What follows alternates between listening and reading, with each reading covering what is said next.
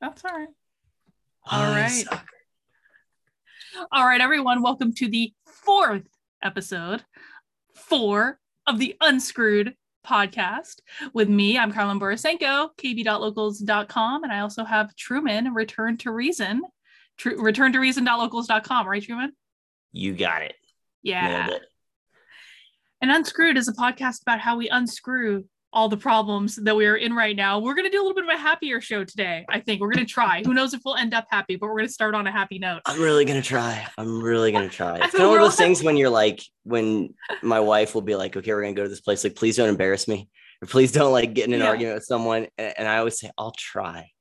I'll try my very best. We can't guarantee it though, because the world is falling apart. It is literally burning around us at the moment. Yep. But while Afghanistan was burning around us, I went to a Mises Caucus meetup last night. Okay.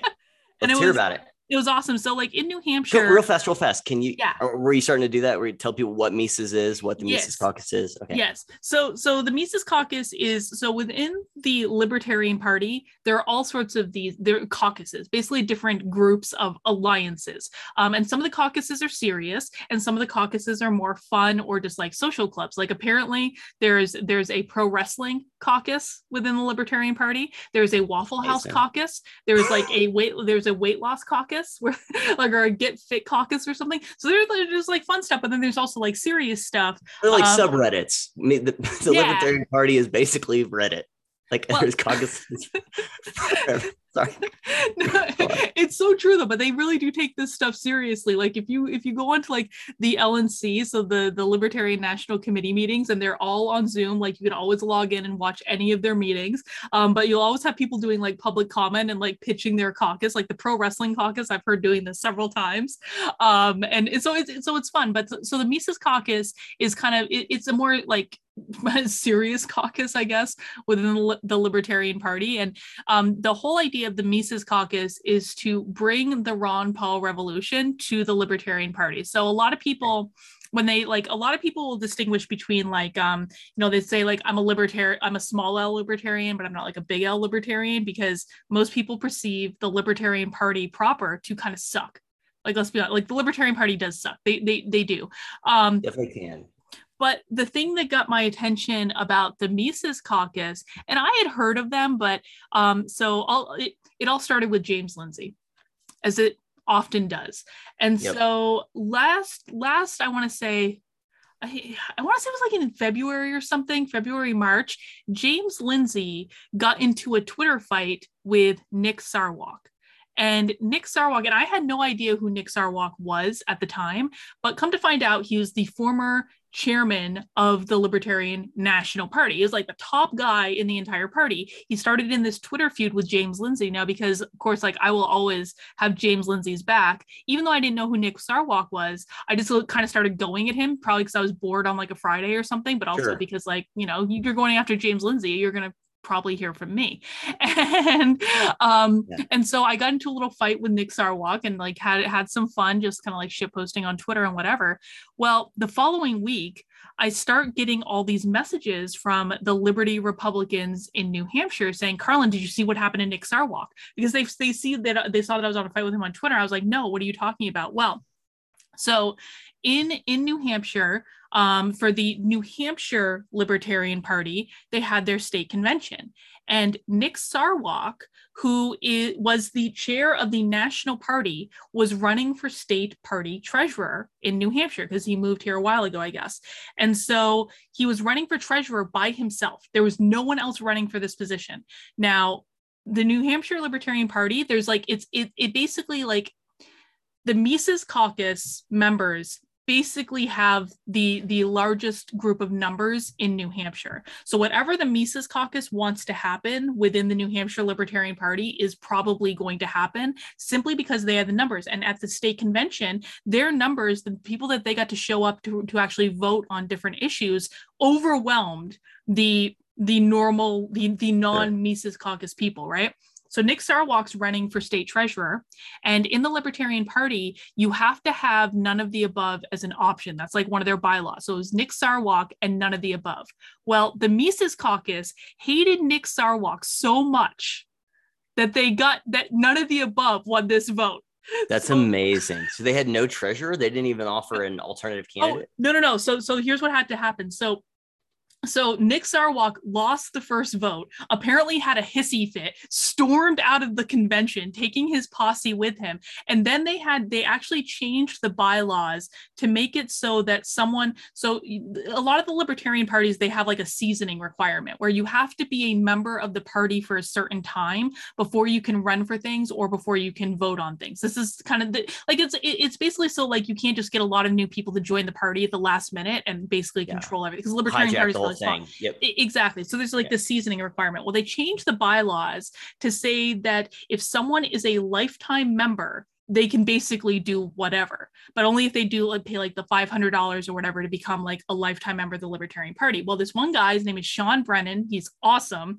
He stepped up on the spot, became a lifetime member of the Libertarian Party, and he's a member of the Mises Caucus, and basically got voted into the treasurer position. And Reason.com later, when they had like, so there's this whole takeover of the New Hampshire Libertarian Party, and Reason.com wrote this big story on it. They called this the Brennan maneuver. They dissected this whole thing. Okay. So anyway, so let's just like to say like, so the Libertarian Party proper and the Mises Caucus, like I basically consider them to be two different things. The Mises Caucus is within the Libertarian Party, but it bears absolutely no resemblance to like the crappy Libertarian Party that we all make fun of, that's like uber woke and has all these horrible people in it. The Mises Caucus is awesome. And that was how I found out about the Mises Caucus, was when Nick Sarwark got noted, all these Liberty Republicans, which Liberty Republican in New Hampshire is basically code for like a libertarian that's registered as a Republican just to like get voted into office. They started messaging me. They were like, did you see what happened? Did you see what happened? I'm like, I have no idea what's going on. But then I started paying attention to the Mises Caucus, and I was like, they pulled this off? And then I started looking into it, and I ended up having a meeting with like the Mises Caucus has state recruiters that will just like tell you about what they're doing.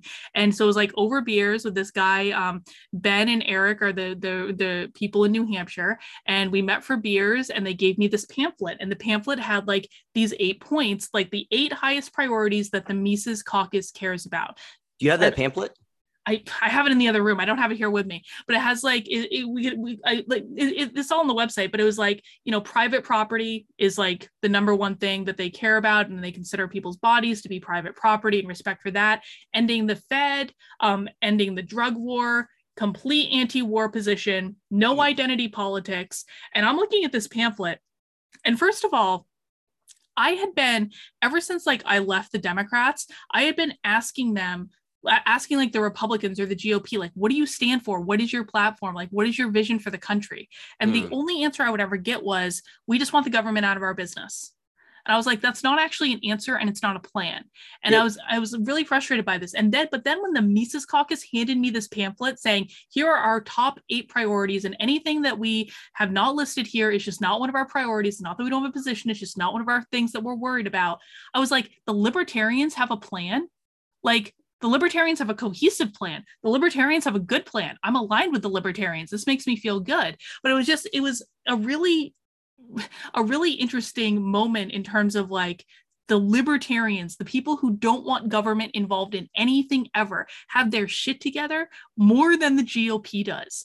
And the thing of it too is, the Mises Caucus within the Libertarian Party is slowly starting to take over all of the state organizations. So they've taken over, like, I think over 50% now of the state organizations. And at the national convention next year in Reno, they're probably going to be able to take over the entire Libertarian Party based on the numbers that they have. I mean, it's really like incredible. Like the numbers that they're bringing in are amazing. It's got like this great energy. So that kind of brings us to PorcFest.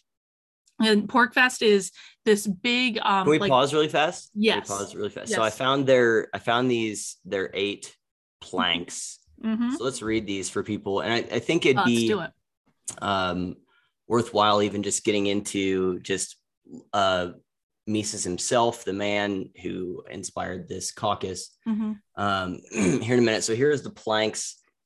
Plank 1, property rights. We recognize, and by the way, the reason that I want to do this is because it's one thing for people to just hear, oh, they have a plan or whatever, and it was appealing to you, and you did kind of summarize them there. But I think that it's a really important distinction, because you're right. it's one thing to say, oh, we just want to be left alone or something, but like you said, it's a negative plan. It's not actually anything. And so to have some kind of at least defining principles, like I've mentioned this before, I don't know where all I've said it, but I didn't know I've said it before, that I'm actually a big nerd over, I like vision statements for organizations, because a well-crafted vision statement gives you a very clear like litmus test for what you're doing at any given time, and if you're on mission or if you're off mission. And so like a really well-crafted vision statement is something that at any point in time you can look at what you're doing and then set it next to your vision statement and say, how are we doing at that? How does this thing that we've said we're going to do feed this? And if it doesn't, then we're off mission. So I think they help you get back on mission of whatever it is your organization is trying to do. I agree. Yeah. Yeah. And this seems like a really good like list of those kinds of things. So like there's this thing, Nassim Taleb writes about it called via negativa, where it's a way of determining what something is by determining what it isn't in a lot of ways. And so anyway, I think those are all different things to say. I think this is an important list. So plank 1, property rights. We recognize the right to property as natural and self-evident, and advocate private property rights from both an ontological and utilitarian perspective. We affirm that property rights extend from self-ownership and scarcity inherent to our material existence. We condemn all fraud and initiatory violence towards a person's life, liberty, and property. We contend that private property is the best way to reduce and reconcile conflict between individuals. We advocate non-corporatist privatization wherever possible. We categorically reject socialism, defined as the non-private collective ownership of resources. Plank 2, economics. Economics is the study of human action in the context of scarcity. We recognize the Austrian School of Economics as a preeminent body of economic science, whose analysis acts as a pole star in forming and undergirding libertarian political prescriptions. So for those that don't know, it was like the Austrian school. And then there was, where did Keynes come out of? I don't know why I'm drawing a blank on the other one, but there was know. There's two schools that maybe it might've been London, to be honest. But that doesn't quite feel right. But anyway, there was the ones where like Keynesian economics came out of, and then there's the Austrian school, which is where you're getting a lot of like, that's Mises. I think Murray Rothbard, maybe. I think so. Hayek went on. Yeah. I think Hayek did come out of Austria, and then he went on to London. So anyway, these are two fundamentally different schools of thought that inform economics today. I'm probably wrong about some of those things. And by the way, one of the things I discovered is when you join the Libertarian Party, you're given a list of 12 economics books that you're supposed to read. I still have not made my way through this list. What's the list? It's just like, it's like anatomy of the state and different things like that. I mean, they're like the libertarians. What's interesting to me about the libertarians is like they're general of all the different political organizations that I've been connected to throughout my life, from the Democrats, the GOP, conservatives, MAGA movement, like whatever. The libertarians are the smartest by far. They read all the time, and they have like complicated reading too. So it's just one of those things that's like part of their culture. We should you should tell me one of those, whatever book that you really like the most, and I'll read it. We could talk about it in one of these episodes. Well, let's do Anatomy of the State, because Jack Dorsey just tweeted out the PDF to Anatomy of the State the other day, which was a weird development. Truman, I swear to God, he just tweeted out a link to the PDF. All the libertarians were freaking out. We're like, what is even going on? And he gave no context. Of course he didn't. That dude. Yeah. But he followed a couple months ago, he followed the Mises Caucus Twitter account, and it was a big deal. People are like, what's going on? And now he's tweeting out and like what is going on? He's tweeting out Rothbard. Okay. I wonder how much of that is if he's like the dude in iRobot that gets killed, like he's trapped by his own creation and then he ends up killing himself just so Will Smith can come in and investigate. Maybe he's sending a sign to the universe. Anyway, please go ahead. So plank 3, money. We reject all forms of state intervention into monies and currencies with the understanding that competing monies are the cornerstone of a functional economy. We define state intervention to include, but not be limited to, private or public central banking, state issue of currency, banking regulations, the state making purchases of monies, currency, stocks, bonds, treasuries, or specie, and legal tender laws. We support the aggression, free competition, and proliferation of free market monies and currencies in all their forms. That's an interesting one. I don't know how far we want to go down the rabbit hole on that, but I do think there's something to money is like the key to freedom in most cases. Well, in their case, they're taught so the issue, as I understand it, and this is one of the areas where I'm not as versed in it as like I am some of the other areas, but sure. Like they're very opposed to like the manipulation of money and currency by some central body, right? Because usually it's manipulation to benefit, the few in power. Well, it looks like it says state issue of currency. So they're saying that they don't even want the state to be the one that issues currency. They do not want the state to be involved in anything. Yeah, which I think that is probably not. I don't agree with that. That's okay. Well, okay, but here's the thing. Here's the thing with a lot of this stuff, and how I feel about it, like I'm not like a full-on anarchist or anything, but sure. I also think like we've got the left that's gone way off the cliff. Yeah, they're crazy. We've got the conservatives who are the progressives driving the speed limit, to quote Michael Malice. Like they're yep. following along. They're just doing it at a much slower pace. The libertarians are the only thing that we have to pull us back in the other direction. And so like a lot of these arguments, when people get into the semantics of like, I don't know if that's really going to work, it's kind of like, okay, fine. That's not even a discussion that we need to worry about having in our effing lifetimes. You're so right. Yes, you're so right. It's even if it's wrong in the right direction. Also. Yes, exactly. So I know that's a really good reminder, Karlyn. It's a good point. Plank 4, decentralization. We recognize that freedom of association manifests itself politically in the form of absolute right of self-determination. We support decentralization, subsidiary, secession, subsidiarity, secession, nullification, and localism of political units all the way down to the individual as a means of expanding choice and competition and governance for all individuals. We recognize and affirm that the state is not the same thing as governance. That's a really excellent distinction. Mm-hmm. Plank 5, war. We advocate that the abolition of empire, including ending the war on terror, bring all the troops home, that's poignant, and closing at least all foreign bases. We advocate a policy of armed neutrality in all conflicts where we are not directly attacked, and the transition of defense and security services from the state to the free market wherever and however feasible, including the abolition of gun control laws. We advocate peace and trade with all, alliances with none. Interesting. We support the precipitous reduction of nuclear arms. We reject non-defensive war against state actors and reject war as a means of pursuing justice against non-state actors. We reject first use of sanctions being a form of siege and therefore an act of war. We reject the subsidy of business through taxpayer-funded security and intelligence services. We reject the state's use of proxy entities to perform any of these activities. There's some things there on the closing of bases that I'm not sure I would agree with. Anyway, plank 6, lifestyle choices. We take no stance on the personal, cultural, social preferences of individuals or groups. One's lifestyle is merely an extension of their property rights. Thus, no individual or group can rightfully claim jurisdiction of the lifestyle of another.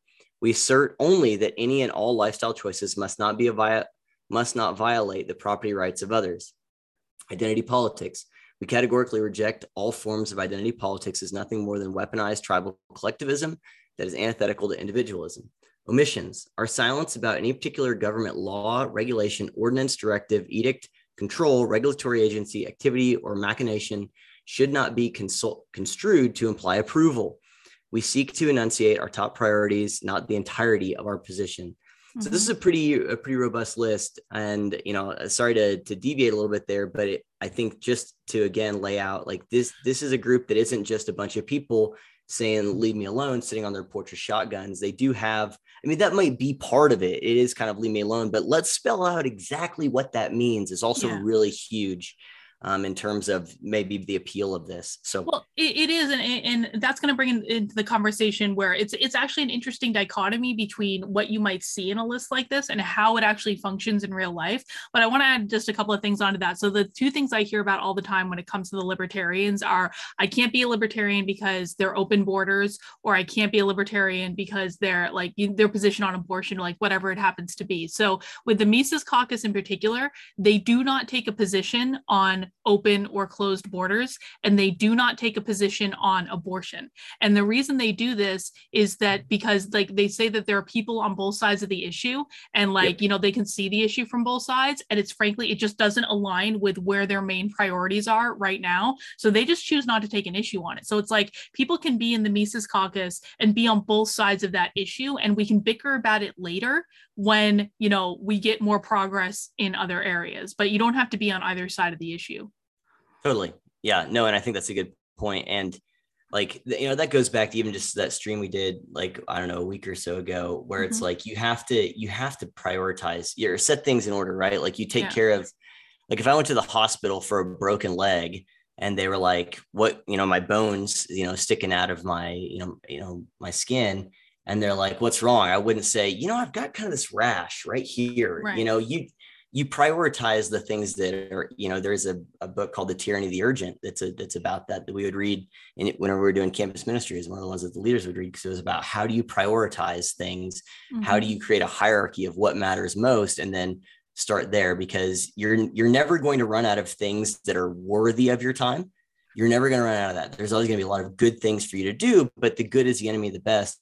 And so you want to find what's the best thing for me to do at this moment, given the list of options I have, incentives, constraints, et cetera. So there's a few things that I do want to kind of get into that are similar a little bit to what we talked about there, but go ahead and let's talk about Pork Fest first, and then we can get or do you want to do Pork Fest, or you want to do Mises himself? Which one do you want to do? So I'm going to be really bad at talking about Mises himself. To be honest, that's just not something that I'm like even paid enough attention to be able to speak intelligently on that topic.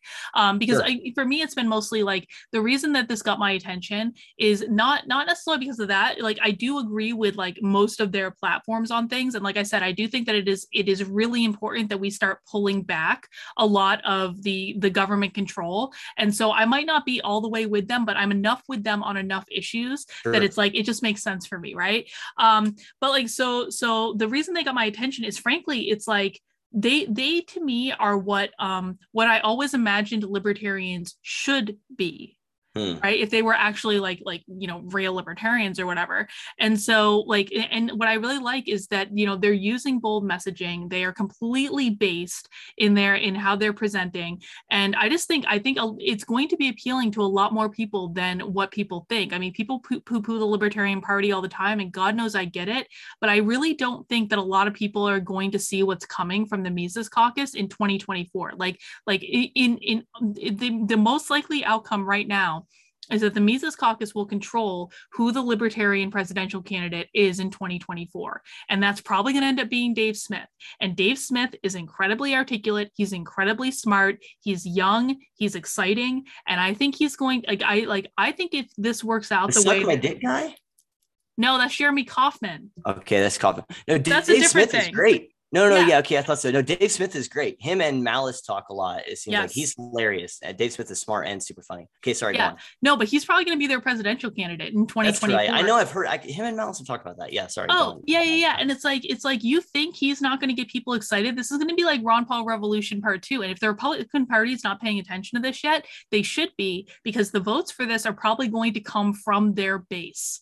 And you know, so let's talk about Pork Fest. So Pork Fest is this libertarian festival in the middle of New Hampshire. It's put on by the Free State Project, which is a Free State Project is basically the whole idea of the Free State Project is to get libertarians to move to New Hampshire so that we can have political power within the state. And they've got a lot of people, like a lot of the Liberty Republicans that are in the state house are Free Staters. They moved here specifically for that. Lily Tang Williams, who, you know, is awesome. Like she's a Free Stater. Does she live in New Hampshire? Yeah, she lives right 2 towns over from me. Yeah. Dude, I did not know that. Oh yeah. That's awesome. Yeah. She lives like really close to me. But no, so the Free State Project puts on Pork Fest as a way to try to get libertarians to come to New Hampshire so they can see exactly how awesome it is. And basically they take over this campground up like, you know, 2 hours north of me in like the middle of the woods. And it's like just like the most beautiful area you've ever seen in the mountains. And they take over this whole campground for like a week. And it's just like a libertarian paradise. And there are no cops. They have their own security force, but even like there's just not that much crime because like these are libertarians. It's like the non-aggression principle. And what I found so fascinating this year at Pork Fest was to just watch how this community organized itself and how it managed itself, because you're talking about a group of people who are like, you know, get off my lawn people, right? But at the same time, it's also, they have this voluntary association thing. So like, if you're in a group with them, like there's almost some sort of like, implied agreement to cooperate with each other. And there were times that they opted into voluntarily. And so there would be times from where I was sitting at PorcFest, and Dave Smith's talk at PorcFest was actually one of those times where they have it in this big open pavilion as their main stage. And like for the more popular speakers, they have to this is going to sound like a small thing, but it just really epitomizes this entire mindset. Like for the bigger speakers, they'll have people bring in more extra chairs and stuff. And then as people are leaving after the talk, they'll say oh, just, take your chair and make sure you put it in the pile or whatever and cooperate so that we're all helping each other. Well, it was watching them operate where they were all just helping each other and just doing things without being asked or cajoled or anything. People were picking up after themselves. People were not stealing from each other or anything like that. It was I couldn't help but thinking, this is the way that the left thinks communism will operate. If you have a communistic society, but that's not how it is. The libertarians, somehow the most anti-government people of all, have actually figured out a way to have a functioning society in which people help each other, people support each other, they pick up after each other. They're behaving almost as a collectivist unit, but they're doing it in the most individualistic way, which is saying it's opt in, opt out, so they can opt out at any moment in time. That's what I was going to say. It's they've agreed to be part of this system, and that's why it works. And it was just, honestly, it was you need to come to PorcFest next year, because it was just the best, most laid back, good vibe environment I've ever been in. I was so excited for PorcFest next year. I've already bought my tickets for PorcFest next year. I've already reserved my hotel, and so it was just a really, really cool experience. And it was so nice. It was so different than every Democrat event I've ever been to, every Republican event I've ever been to. It was just nice. That's the best way I can describe it. Very cool. Mm-hmm. So I have some questions. Mm-hmm. I will say I've heard Malice talk about PorcFest, and he said that and maybe you did this too, I don't know, but he said that he always stays in a hotel. He said it's a bit rural for me, and I'm like, it is very rural. Even the hotels, because I stayed at, I'm not you can camp, it's at a campground. A lot of people do. But no, I stayed in a hotel. I'm a camper, man. I mean, I don't know if I told you this, but I've done real hardcore primitive camping, build shelters out of sticks and logs that I cut. And anyway. Yeah. But even the hotels, we're not talking really nice chain hotels. We're talking like rundown motels. That's the kind of hotel that's around, AKA every type of hotel that I would stay in or have stayed in. Exactly. Because I am poor. So okay, so let me ask you this question as a thought that I had. So I'm just gonna ask you stuff as it comes on my mind. Yeah. And I had one earlier that I didn't write down because I'm a moron, but we'll see if it comes back to me. So what is their conception of the state? What is the state? Well, without even you, maybe how do you envision the state under this system? The government is how. No. I understand that. Yeah. So, but what is it? What do you mean? So if it's this and they want to reduce it, what's the irreducible minimums of the state under this system? Well, the minimum is 0.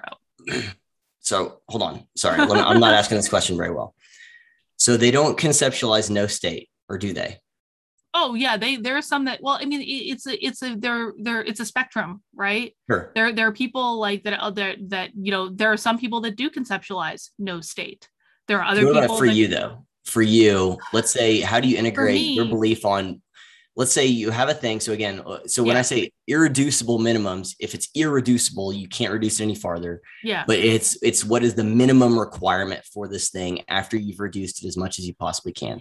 So in your mind, where are you at in terms of the state? What's the irreducible minimums of the state in terms of its function, its size, its scope, that stuff? Again, I need to emphasize that I don't know that I have a specific answer for here's how it would work in my idealized reality, simply because I don't think we're going to get there in my lifetime.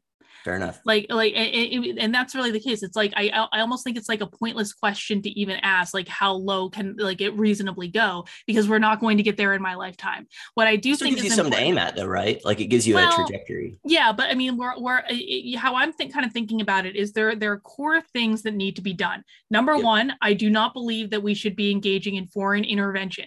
Like this whole thing happening in Afghanistan, I'm kind of like, my whole attitude about it is like, so we should never have been there in the first place. We never should have been there in the first place. I'm sorry it sucks. I'm sorry it's awful. It's traumatic for a lot of people. And it's not that I don't have empathy for these people, but we never should have been there in the effing first place.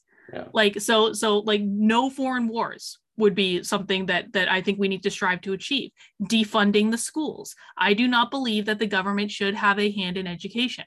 I don't believe that the government should have a hand in making healthcare decisions, like frankly, any part of that at all. But so stuff like that, it's like those are the big things that I care about right this second. That feels like one that you've come around. I feel like I've heard you, maybe this is a while ago, talk about how you like the idea of socialized medicine like a while ago. That sounds like something that you might have changed on. I don't know. Well, I don't know about that though, because it's like I was never kind of on board entirely for like Medicare for all. I was like, that sounds like it could be a problem. But at the same time, I was like, my position on it is that I wanted the parties to come together and actually reasonably work together to try to figure out a goddamn solution to make healthcare available to the broadest number of people at the lowest price point. And I kind of thought like, you know, the proper solution probably hasn't been discovered because people are so dug in their camps on either side of the issue. So, you know, have I come around? I mean, I think maybe like I was certainly more open to government involvement in it a year ago than I am today, because I do think like things like and listen, this is not my primary issue by any stretch of the imagination, but I do think like I do think like things like you know, like the pre-existing condition stuff, making sure that people with pre-existing conditions are able to get reasonable coverage. I thought that was a good thing. I thought that righted a wrong that was like screwing a lot of people. And so I could kind of understand government intervention, but where I'm kind of at now in terms of seeing just how badly the government screws up literally everything it touches. And now the government is completely woke, and it's like, it's not going to get any less woke in our lifetime. I just don't want them involved in anything. So that's nothing. and these are issues I have come around on just by seeing just how bad it is, how badly the sausage is made, you know? Yeah, it's once you kind of realize that thing about it, and again, just like you said, like how bad they are, it's like, oh, they can't even do this one thing. Like they can, like even just think about the rollout of the healthcare.gov website, right? Like under Obama, like that website didn't even work. Yeah, that was ridiculous. Yeah. Okay, so I'm trying to figure out where I want to go next. So in my ideal world, like I think that there probably is more of a role for some sort of state apparatus. I mean, I do think that like I do think that the state should be like we should have a national defense. Yep. But defense. Yep. Like legitimately, like we're attacked. I think there's a role for the state in that. I'm not a complete anarchist. Yeah. Yeah. So who knows what the next year will bring? I mean, I don't even know. Yeah. Hey, we said we're gonna try and stay away from black pills. Yeah. Because that is definitely one. So okay. So let's talk about, do you want to stay in this vein, like the full libertarian thing, or how that overlaps with like working with the GOP? Which one do you want to go first? I mean, let's talk about working like overlap with the GOP, I guess. I don't know. So like, I really love the realism that you kind of have about this, where you're like, okay, obviously they're not going to get elected to president. Like we're not going to have these big electoral victories. And, you know, again, I think we talked about this last time of like, okay, like you can still have like your short term and your long term, right? Like you have to have your focus on both, because if you only focus on long term, then you're just going to miss opportunities to do stuff that might help you get there. You know, and if you only focus on the short term, then that's being short sighted. You don't necessarily know where you're going to wind up with tunnel vision like that. And so I like that you're talking about both. So how do you conceptualize like, and how does even just your experience of like meeting with these people or whatever, like their conception of what do you do whenever like your candidate isn't viable? What do you do whenever like like at the end of it, like how do they partner with what is probably going to be in most cases the GOP on some of these bigger things? Do they say no, we won't do that, or like how do you see that as? Because I think we talked about this before of like, yeah, the GOP is at this point like even though they're not taking it seriously, like our best hope for some of this stuff in the short term. So like how do you like marry these two things in your mind? Well, I think New Hampshire is actually the perfect example of this, because there are so many like liberty Republicans that again are libertarians but are technically registered as Republicans. Yep. And because they have to work together. Now, like the Mises Caucus in particular is much more focused on local elections. So they're not usually going to play even on the national scale, mostly because like it's way too expensive to even try to win anyway. And they're very aware that they're not going to. So they mostly focus on more like local things. And like that's actually part of like the Mises Caucus is actually like a PAC. Like they take money and they fund political candidates. So they give them money to run for like local elections and stuff. But like, you know, so in New Hampshire, it's kind of like, you know, where there are opportunities, and okay, I'm going to do a caveat. I am not speaking on behalf of anyone but myself, because sometimes like that can get people in trouble. But like, it's not like the Libertarians are going to come out and endorse a Republican in New Hampshire, but there are some times where they might just choose not to compete with them. Like, so for example, there is supposedly going to be a really good Liberty candidate running for governor in the next election cycle. So the conversation has been had, like, do we run a candidate for governor? Because we don't really want to compete with him, because like we're kind of okay with that whole situation. But we take something like a Chris Sununu, and Chris Sununu is like my Rhino governor that's going to be running for Senate. And we are absolutely going to run a candidate against him. And the entire purpose of running a candidate against him is, well, like, okay, like 99% absolutely, because it's not like official yet. But the entire purpose of running a candidate against him is, number one, to get ballot access, because we don't have, like, you have to change the goals, right? Like if winning is not the goal that is achievable at this point, you can set a different goal that is like, you're allowed to set different metrics for success. So in the state of New Hampshire, the Libertarians do not have ballot access currently. We need to get 4% of the vote in either the Senate race or the governor's race in order to get ballot access. And so that's one of the goals, is the goal is not to win the Senate seat. The goal is to get over 4% of the vote so that we can get ballot access. Our kind of like, you know, secondary goal is frankly to prevent Chris Sununu from winning, because Chris Sununu was like, went across any authoritarian boundary that we were comfortable with in terms of the COVID lockdowns and the restrictions and all that. And there's a clip of him that came out like a month and a half ago of him saying libertarians are not welcome in the Republican Party, explicitly. Really? Explicitly. That's a direct quote. Libertarians are not welcome in the Republican Party. And so we're like, F you, Chris. Like, is there any context? Like, is there even just a charitable interpretation of what he's saying? It has to do with the Liberty Republicans. It has to do with the Libertarians that are registered as Republicans, because they control enough of the House in New Hampshire where they can be spoilers. They want to be, they can be. And so they're basically like the traditional neocon Republicans are pissed at the Liberty Republicans and having to work with them. So it's actually kind of funny that we're having like the conversation about like how do libertarians work with Republicans. In New Hampshire, the Libertarians, I feel like, are giving a good faith effort to try to work with Republicans. The Republicans are the ones rejecting that. So if they want to screw around, if they don't want libertarians to vote for them, then like, surprise, we don't have to. And so one of the goals of running someone against Chris Sununu would be explicitly to make him lose. And like, again, in New Hampshire, it's going like Chris Sununu will almost certainly get the GOP nomination for Senate. He's going to end up running against Maggie Hassan. We don't really see a lot of difference between the two. Chris Sununu is an absolute rhino. He worked with the Republicans he worked with the Democrats to oppose the anti-CRT bill in New Hampshire. He's an absolute rhino. He deserves to lose. We don't really see a difference. And so part of the platform is going to be like, I mean, literally, we've talked about like having like a tagline that's like, suck my dick, Sununu. Like, and part of the point is to make the point to the Republican Party that you don't get to win without speaking to our issues. Sorry, you don't get our votes without speaking to our issues. And not only will we not be passive about this, we will purposefully go out of our way to sabotage your campaign. Like if you pull this crap. And so with the Sununu Hassan race, it is extremely unlikely that Chris Sununu would win that race by anything more than a couple points. It's going to be an extremely close race. So what if we can pull 2% away from him? He loses.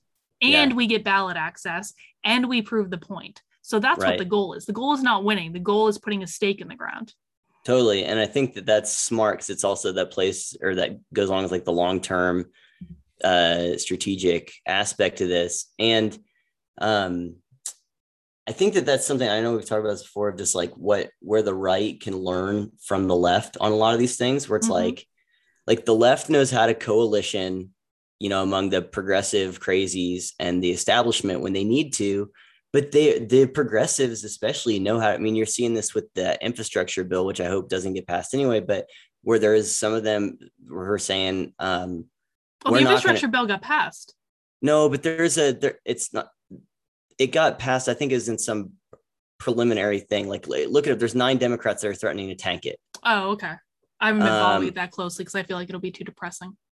It's very bad. So it got passed through the Senate, I think, or it's either the House or the Senate. I can't remember which. The Senate. Yeah, it did get passed, but there's 9 of them that are saying, I really can't remember the specifics. The point is that there's 9 Democrats right now who are threatening to torpedo it if Pelosi doesn't like play ball with them.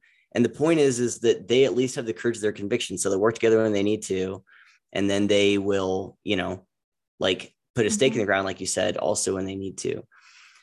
So I think that that's something that the right can learn. And it sounds like that's what at least the Mises or the Libertarians generally, you know, perhaps in New Hampshire is doing with the Liberty Republicans and the Republicans, where it's like, we'll put a stake in the ground where we need to, but also it's like, we're not going to quabble over you're going to sweat the small stuff when you need to sweat the small stuff. Basically, you got to pick your battles. Yeah. So I've been listening to this guy. So Malice did a live stream with him the other night, and I've heard him talk about him before. Curtis Yarvin, you know Curtis Yarvin? I know the name, yeah. Mencius Moldbug. They say he's like the father of the alt, or the godfather of the alt-right, and all this other stuff. There's a lot of, it seems to be some misinformation about him. Although I'm not familiar with, I guess he had this blog called like No Reservation or Unreserved or Unreservations. I don't know, something like that. By the way, real quick, sorry, before you get into this, have you seen Malice tweeting about Afghanistan? Yo, I think the only thing I saw was he said something about at least people can leave their homes in Afghanistan or something like that. Oh no. Oh my God, Truman, Malice has been on absolute fire, and it's like even some of the stuff I'm like, oh, that he's tweeting from his account. It's insane. Let me bring it up real quick. Sure. This might actually get us banned off Twitter for me even saying that, or not Twitter, but whatever platform we post this on. Hang on. This is just like, it's too good. It's too good. And like, I'm not like always the biggest fan of Malice's shit posts, but it's just like, oh my God. Hang on. Sure. Oh my God. Hang on. Feels like back in the day when you would pull up YouTube videos for people and you're really excited to show them, and then it starts like buffering. I know. Or it stops in the middle and it starts buffering. It's like, F me, F my life. Oh, he's been tweeting way too much. He's like going after Reason. Okay, so while you pull that up, yeah. So Yarvin, because I wanted to get your take on. So this is the guy who, did you find it? I did. Okay. Go for it.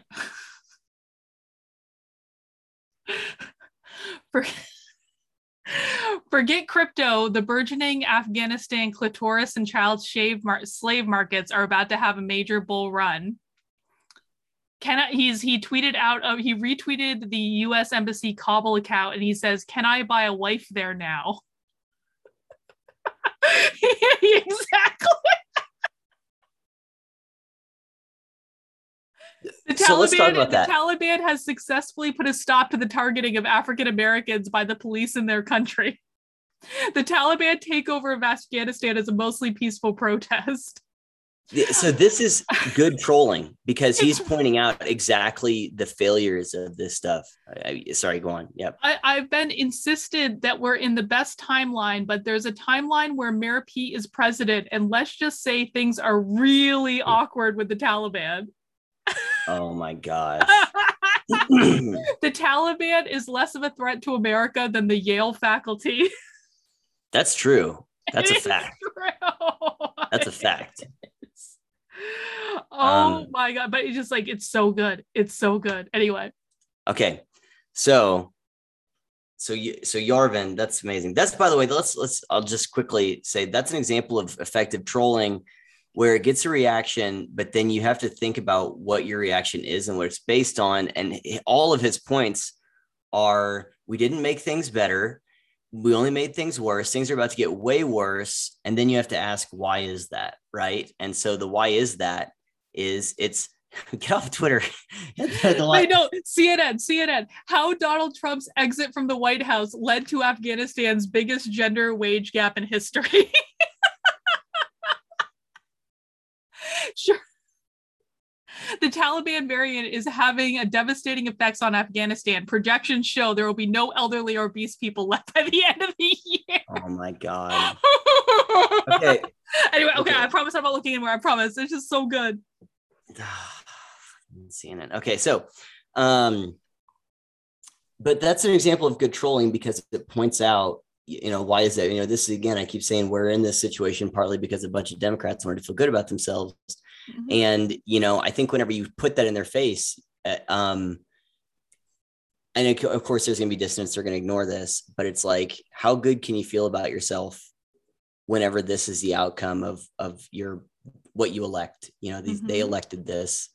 And so I think that's really effective. People need to be able to see, that one of the things that we would say back in college is like, if you immediately experienced the consequences of a bad decision, mm-hmm. you would probably be less likely to do it. Like the closer the consequences are to the decision, the more like the learning is. So for example, if someone immediately got lung cancer after the first puff of a cigarette, like how many people would smoke? Right. Yeah.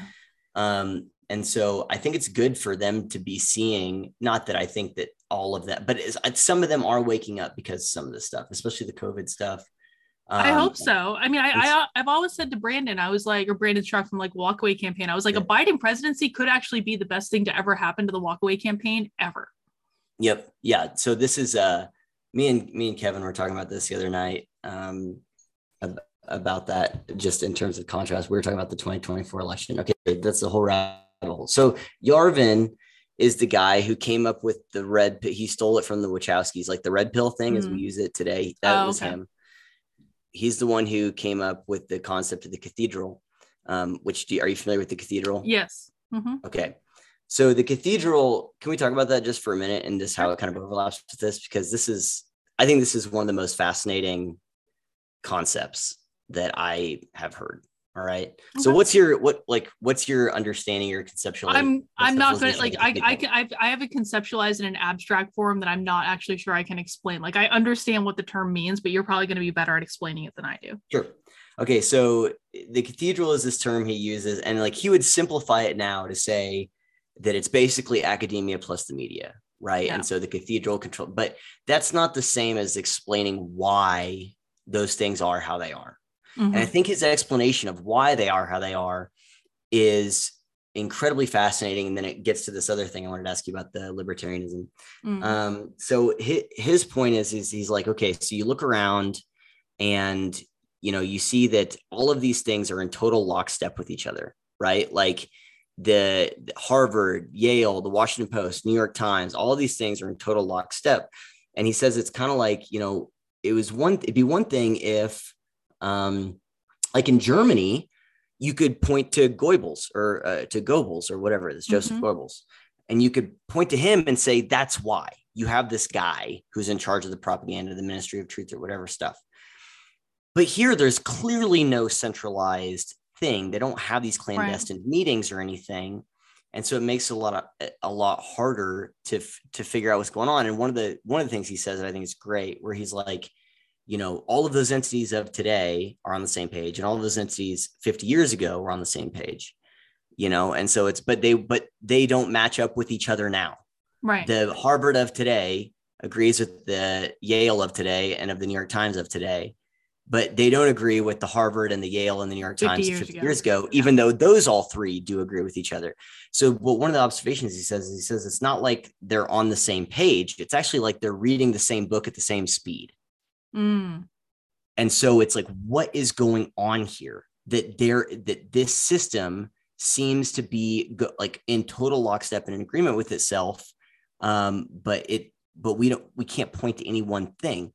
And so what he says is he goes through how, like, in the turn of the century, where you get kind of early, progressivism starting to really sweep in, and we see the rise of the bureaucratic state. And he says the problem with bureaucracy is that it leaks power, because there's all these people in Washington that they want status, but they don't want responsibility. Mm-hmm. And so they start to bring in these people like the Rockefellers or whatever. And they're like, well, hey, can you give us advice? So that's where you get some of these like policymaking committees and stuff, and these outside think tanks or whatever that are influencing this stuff. And they're like, yeah, actually, we have the paperwork ready for you. You just sign it right here, and we have this. And so they start to, and the bureaucrats and the politicians are like, this is great.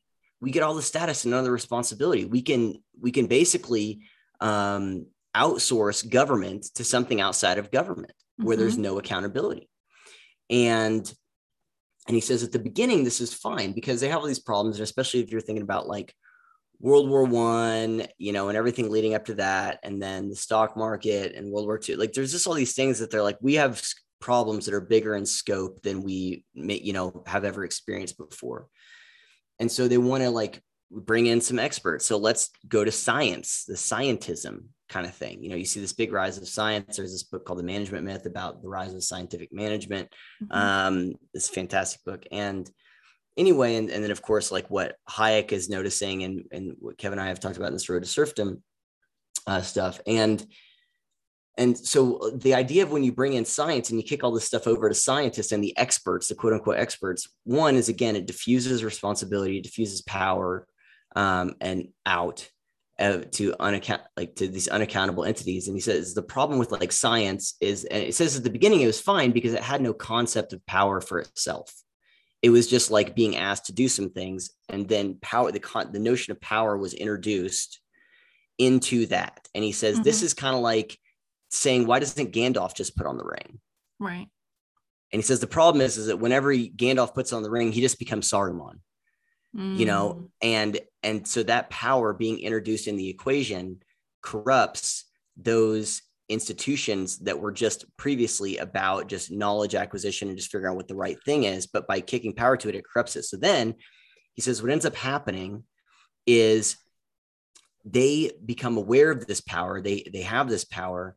And then you get into this kind of evolutionary system where it self-selects ideas that are about power, where it has a selection process. So he talks about like dominant and recessive ideas. So if you think about this, just even in genetic terms, right? So it says a dominant idea is one that defaults towards power, the wielding of power, the acquisition of power, and all of those things. And recessive are ones where it's like, maybe we shouldn't do anything, or maybe we should stop doing a thing. And it starts to self-select out those recessive things and reward the dominant things that are for power. And as that happens, you have the higher education doing this. And then, so you have a system where it's like, actually, okay, so they're the ones who are feeding the ideas to the government, and the government is held accountable by the media. And so if you have like, I think it was like knowledge and what are the two things? It was like knowledge and credibility, or knowledge and accountability, or something like that. Those are power. And so if once accountability becomes aware of power and knowledge becomes aware of power, then now it's like, actually the government is entirely reliant on these two institutions to feed them ideas and then validate those ideas. And these things are completely unaccountable because they're only accountable to themselves, right? And so they agree with themselves. And so that's how that it becomes like that. And there is a few, like two things there that I think are really interesting. One of them is he says if you have, he gives an example of like, let's say a super progressive, place where like what we have here, where that kind of system, and you have a dictatorship, where that dictator like enforces like a total hegemony of ideas, right, through force. And you have this other system, what we have, where only those ideas that are dominant, that advocate for the acquisition and usage of power, those are the only ones that are rewarded. And his point is that carrot and stick are two ways to the same thing. And so you can't make a distinction because the outcome is the same in both of these instances. If the only ideas that are getting rewarded are the ones that are dominant, that's what you're going to end up with. And if a dictator is enforcing only things that agree with his use of power, that's what you're going to end up with. And as a result, and this is what he talks about with the cathedral and this system that we have here, he says it's not that, in one of the examples he gives is like climate change. He says, so a climate like activism would be the dominant idea. We have to do something about this thing. Whereas, he uses the term denial, but we can use that term. It's probably not the right term, but which is the recessive one of like, maybe we shouldn't do this, or maybe we shouldn't do as much. Right. And he says it's always only going to select for the dominant thing. He's like, well, is it any wonder that a bunch of climate scientists agree that climate science is important, that their job is important? Like, of course they're going to do that. And his point is that it's not that we actually don't know which one of those things is right. The dominant thing actually might be the right course of action. But the problem is that this system can't tell us what is true and what is correct, right? Okay. If it only ever favors the dominant thing, it can't. So it's not like once we realize it, then it must be the recessive thing. It's just that we can't know based on this system. And as a result of that, and which, again, we've been building up this system that only favors power, that only favors the acquisition and consolidation and application of power and usage of things, of doing things, right? Our system favors doing things. We have to do something, right? Like all of the things that are in charge, they have to do something. And so as a result, we have this thing that's created power. And there's like this, law in thermodynamics, that power isn't lost, power is conserved, right? There's this conservation of energy. And so Yarvin's point is that we are in a system where all of this power has been created, and it can't be destroyed at any point at this point in time. It can't be destroyed, and so we have to figure out what to do with that. But before I get to what his actual conclusion is, which I think it is just as farcical or fanciful, I guess, as Malice's, what do you think about that as a summary of what we have here, where the things that, and he calls it, what's funny is he calls it an oligarchy of ideas. The marketplace of ideas is an oligarchy. And I'm like, I feel like almost like a year and a half ago or so, Kevin and I were talking about the cartel of ideas, and it's kind of, and I know that he talked about the oligarchy of ideas. Like, it's not like he's it's always just cool whenever things that you landed on are kind of like verified or validated by other people, just that you have no overlap with. But anyway, I don't know, just like, I think that's an interesting concept. And especially I'll get to kind of where he sees it overlapping with libertarianism, but I don't know, what are your thoughts on anything that I just I think it's an interesting concept, and I don't disagree necessarily with it. I think it's probably like pretty close to I think it's probably as accurate as you can get about what's going on. Though, I mean, I would be open to discussions on like the nuances of it. But, one of the things that stood out to me, at least what I was thinking when you were describing that is, it's not even just that like the Harvard and the Yale and the Princeton of today are all kind of like on the same page with where they are today and not where they are 50 years ago. But there's not really even a true marketplace of ideas, because the people that are running Harvard, Princeton, Yale, New York Times, Washington Post, what have you, they're really only being exposed to the same set of ideas in any sort of serious consideration, right? I mean, I'll even separate those. Like, they're only being exposed to a small set of ideas, but even like of the ideas that might contradict that set of ideas, that might worm their way in there every now and again, they're immediately dismissed as like conspiracy. They're not given any serious or thoughtful consideration to say maybe there's some truth to this, and that might because they're kind of like operating out of confirmation bias. They've already decided what they want to have happen, and then they're only like looking at ideas that feed that. And that almost makes like, I mean, is it fair to say that the goal of this thing is simply to be constantly reinforcing this thing in terms of what's going to keep it in the power position? Do I have that? Is that like a really easy way of summing that up? Absolutely. It will only ever take action. It's become a hermetically sealed, like, corrupted hierarchy where everything it does, whatever it was originally created to do, once they introduced power into the equation, that's Gandalf putting on the ring. Once they introduce power into the equation, then it corrupts it, where now instead of, I mean, this is kind of what theory does, right? Where it's like, you're not making widgets, you're doing theory. You're not teaching, you're doing theory. You're not doing church, you're doing theory. You're not having a knitting group, you're doing theory. And so once you introduce this thing to it, it becomes where it starts to actually only self-select out, like you said, things that affirm it, agree with it, and make it more powerful. And that includes, and that also makes it where the only criticisms are things that push it further in that direction of power, where it's always, you're not doing enough. The criticism is you didn't do enough. Right. That's what it becomes. So it self-selects out, where it will only take those dominant ideas and the people advocating for them, as opposed to the people who are like, maybe we shouldn't do that, or we're doing too much. And that's why like 95% of faculty at any university are going to be out of one political perspective. Yeah. So there's this interest, and like one of the things that I think, well, there's a couple things there, but the idea that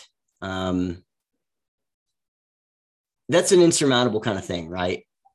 Because it's one of those things where it's like, you sound crazy. And when he talks about how, like, well, back in the day, if we got all knowledge and all of this stuff from like one thing, like the Catholic Church or something, you could go, well, yeah, but that thing's corrupt.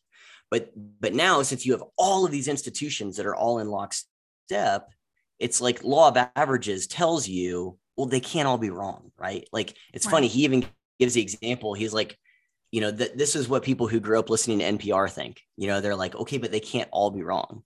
And I'm like, that's so funny. Like, that's me, and that's my dad. And so, but it's like, but what if they are? What if they are corrupted? And what if they are wrong? And have they all been wrong in the past? When you're in this system too, you're not even allowed to consider that possibility. Totally. Yeah. And you'll be self-selected out.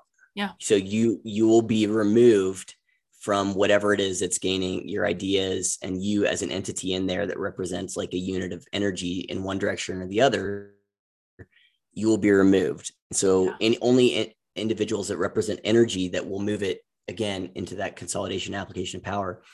I mean, this is the definition of hegemony, right? Like, even just thinking about, and I know we talked about this last time, so I'm not even trying to get into specifics, but just the reality of it is, we have everything that everything that creates knowledge, accepted ideas about truth and reality are all on the same page in terms of like, they're mandating vaccines and stuff for their employees, right? And then you have the same thing for all the places that disseminate knowledge. So that's your Facebook, your Google, your Twitter, CNN, New York Times, Washington Post, all of those things. And then you have the enforcement of that, like the power that's wielded to enforce whatever the application of that knowledge is the government, is all in lockstep, right? So they're mandating this stuff for their employees. And so then the question is like, okay, but what happens if they're wrong? If any part of that is wrong, I'm not even saying they are, but the question, the thought experiment is would we even know? Right. And because they're like, we don't have to, we literally control the creation of information, the dissemination of information, the enforcement of that information. So it's like, we would not know. Anyway, so again, we're not even allowed to question it. I mean, like Rand Paul got banned from YouTube for a week for saying something that was outside of the accepted narrative. Exactly.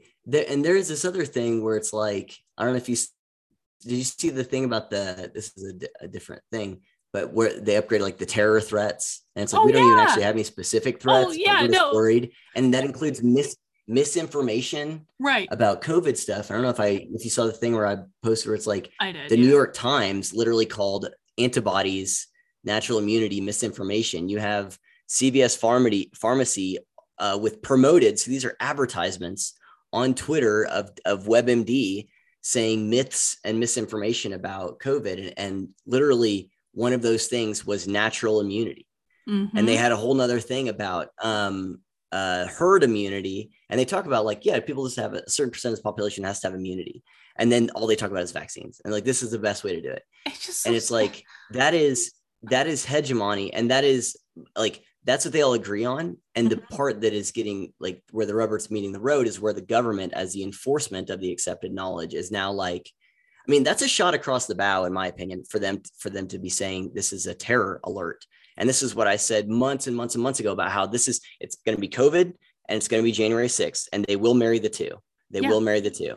And this is them marrying the two. And they have, because they've gone out of their way to conflate Trump supporters with the unvaccinated.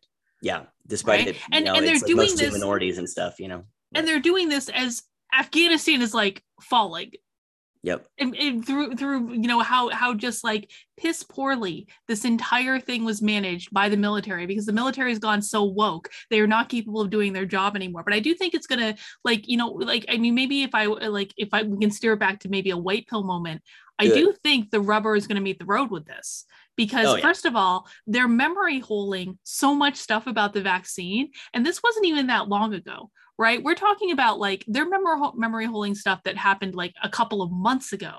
Forget like even last year, just a couple of months ago. People are not like, and people have been paying close attention to this. And especially the people who are really scared of this virus they've been doing their work, right? They've been doing the work. They've been paying attention to what the government's been saying. And even some of them are like, that you changed the story.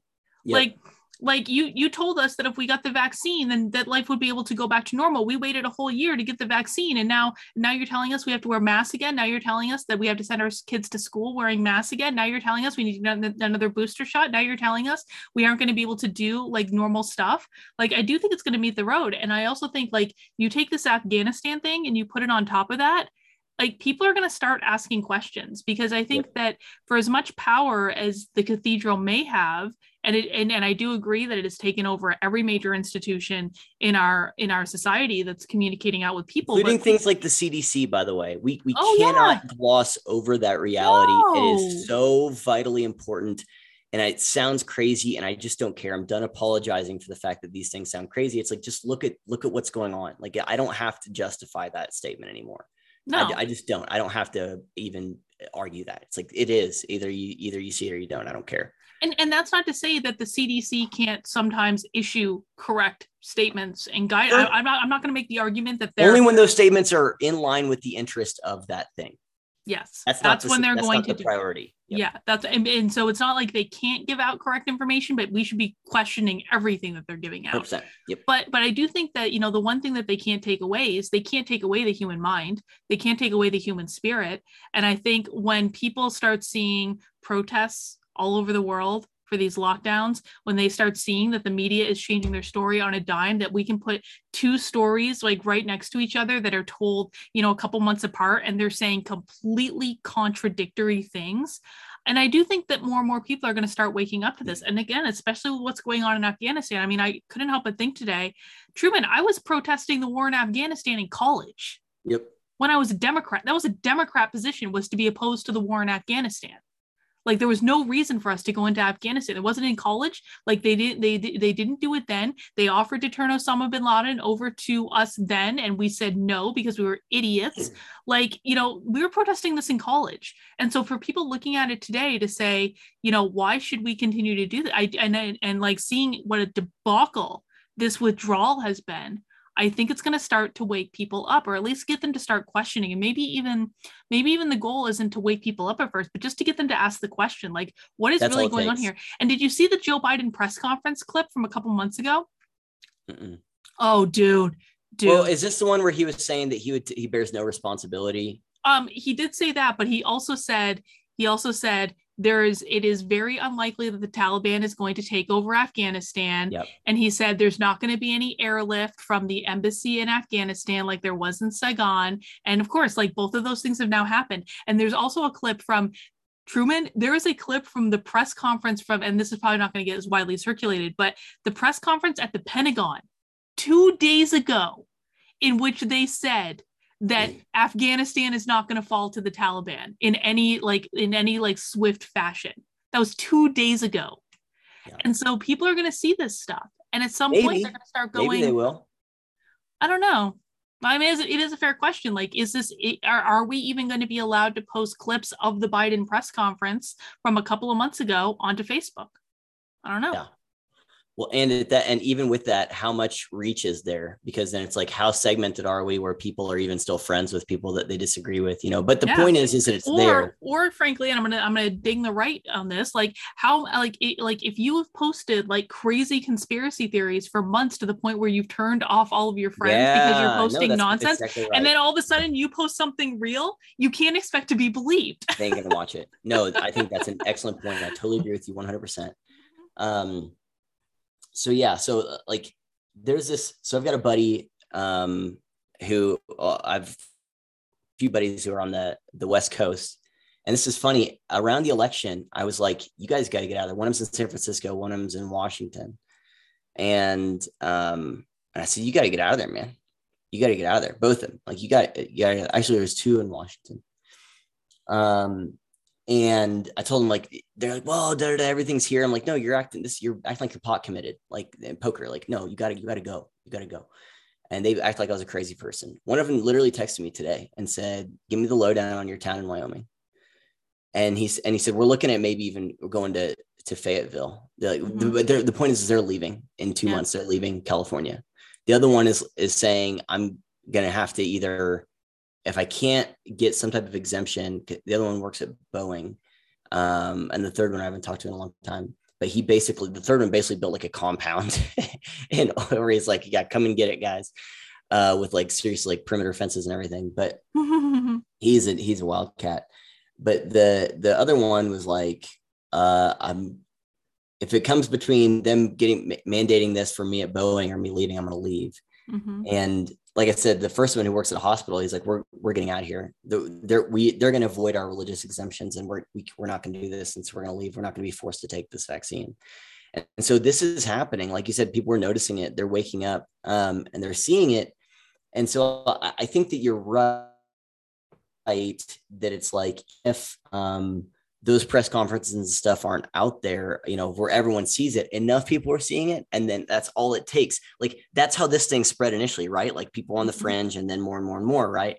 And so I think it's happening the opposite direction. There's a clip yesterday from Brett and Heather Weinstein, or Heather Hying and Brett Weinstein's, like, it's like really, so Brett and Heather, their episode, and she was at like the park or something. And she heard these like three women who are on the left, like clearly talking. And so she goes over and she's like, hey, I was eavesdropping. And they're talking about like and they're all vaccinated. They're all on the left, but they're like, I don't know what to believe. Like CNN is clearly not making any sense. And these women were like, it just seems like they're just making shit up. Everyone is just making shit up. Mm-hmm. And they're wanting to demonize the unvaccinated people. It's like, this is crazy. And these are women who are just like random people in Portland. Yeah. And so it's like people are, and I think you're right that like, just having those test cases where it's like what you were sold a bill of goods. I think there's a lot of people on the left and maybe some people who voted Trump in 2016 and then didn't in 2020. They were sold a bill of goods of what they thought life was going to be if like once the orange man's gone, and it has gone so horribly worse. So like I even saw, and they're trying their best to make this, that like to show or to cover up how completely morally and intellectually bankrupt their system is. Right. You mentioned CNN, all this stuff they're memory holing. There's an article yesterday, I think it was Sanjay Gupta, their guy, CNN's doctor guy, when they're not having that CCP Leanne Wen on there, who literally said that breakthrough cases show that the vaccines are working as intended. Is that right? Is that what we were told? Is that what we were told? Like literally, and they're like, and their whole point was, yeah, but their cases of COVID aren't nearly as bad. It's like most people's cases of COVID aren't bad, so that doesn't mean anything. And this idea, and they got into it, and where at least they did kind of honestly break down some of the science, where they're like, the vaccine was never intended to especially destroy the viral load in the mouth and in the throat. It was only in the lungs. And the fact that people are having mild cases and it is attacking it in the lungs shows that this is working. And it's like, okay, but if they're still shedding just as much of the viral load in their throat, nose, mouth, and everything, and they can spread it to people, then that's not, no one was under the impression. That's not a vaccine. Not a single person was under the impression that if we got the vaccine, we would still be transmitting this stuff to each other. Not one, not a single, not one. No one thought that, or at least no regular person was under the impression of that, right? Like there might've been some scientists like, yeah, this is going to happen, but but people are starting to wake up to that, I think. And so I guess that to piggyback off of what you just said there, can I tell you what Yarvin's what he thinks is the final stage of libertarianism is? Oh, sure. Back to that. He calls it a accountable monarchy. An accountable monarchy. Literally monarchy. And his point is, who's the king? So what he says is, because power will only be conserved, it's not going to be destroyed. We have all this power and we have to have a thing like, and he's like, Lenin had it right when he said the point wasn't and isn't to take over the system. The point is to shatter the system. And so when you shatter it, you have to have something waiting in the wings to collect that power, because power it's not going to be destroyed. Yes. It can only be like transferred and diffused to other places. And so his point about monarchy, and this is where he gets into, like, by the way, I agree with everything up to that point. But his point is that he gives these examples of times whenever we had monarchies that actually did stuff and monarchies that didn't. And he uses the metaphor of like companies are basically monarchies, where you have a CEO and that CEO or the president of the company can decide whatever direction the company is going to go in. They can decide that.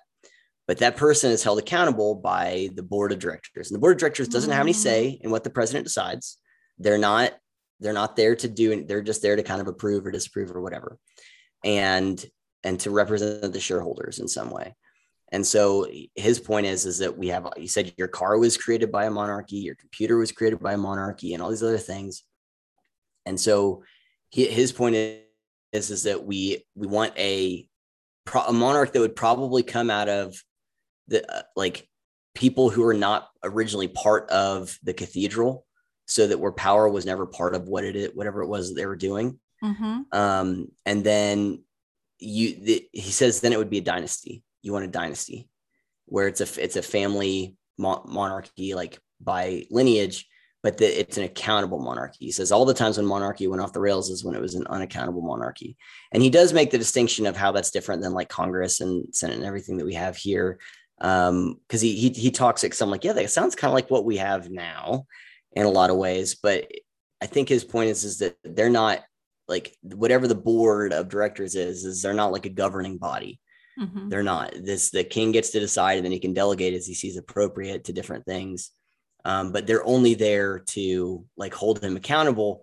But then again, he doesn't really get into, okay, well, who controls the military? Because what if the king says no and just beheads everyone, And so he doesn't have like a really good, and then like, Michael Malice will give the example of anarchy, where it's like, you go to the store and I can't steal stuff and they can tell me to leave. Like that's an anarchist relationship, where I agree to submit to Marshall's rules when I go in there. I'm going to go into this dressing room, not that dressing room. And, I think that Yarvin's example of businesses, and just like Malice's example of businesses, even though the specifics are different, I'm like, okay, but you can't compare what you think our government will look like based on a system that only exists within the context of our current system. Right. Like it exists within a certain set of parameters that exert influence and support and incentives and constraints on those things. So we can't know what this would look like without that, it is my point. So anyway, but I thought that was funny where he says that the final form of libertarianism, because here's the last thing. He's like, he says, you want to be invisible to government. You want them to not care. And that's where he's like, a government that doesn't care what you think, you are the freest in that system, is that they don't care. And that's the other argument he makes, is that if they have absolute control, Mm-hmm. They don't really care what you think, you know, as long as you, ideally, if it's not a corrupted thing, which again, this gets into stuff about human nature and whatever, but, so he's like, if they don't care what you think because they don't see you as a threat, Mm-hmm. then you're free to do and think whatever it is you want to do and think. Yeah. And I'm like, okay, I get what you're saying. It's like, you're free until you aren't, but anyway, but that's kind of where he goes with that. And I think that there is something to that, where if someone doesn't care what you think, then you're free to think and do whatever you want. But again, I'm not sure that system is the one to facilitate that, but I think it's at least an interesting thought experiment. No, I mean, I think, you know, I guess I can kind of wrap my head around where he's going with that. I mean, if I think about the structure of the Libertarian Party, which, I mean, if we're talking about like, what is like, how does a libertarian society function? I think it's, you know, useful to look at like, how does this system actually function right now? I mean, they do have like executive committees. The state party has an executive committee, the LNC, the national committee, like there are elections, people get elected to those, they make decisions, they drive the direction, and people like, I mean, the people that are in the party consent to that on some level. So I guess I can kind of see that. But I think, you know, my understanding, and again, like I'm much more, I don't envision myself ever being one of those people that like, you know, gets into deep discussions about libertarian philosophy, sure. Mostly because like for some of the reasons that I've already stated, which is I don't think it's actually even relevant in like a real world question, and like it's not going to be relevant in our lifetimes. But also because I'm just, I try to, as much as I can, like boil things down to like the simplest possible statements. And sometimes those simplest statements aren't necessarily encompassing of all the nuance, but that's just how my mind works. I want to get it down to like really brass tacks. Like what is like someone who's not going to pay attention, need to know about this in the real world.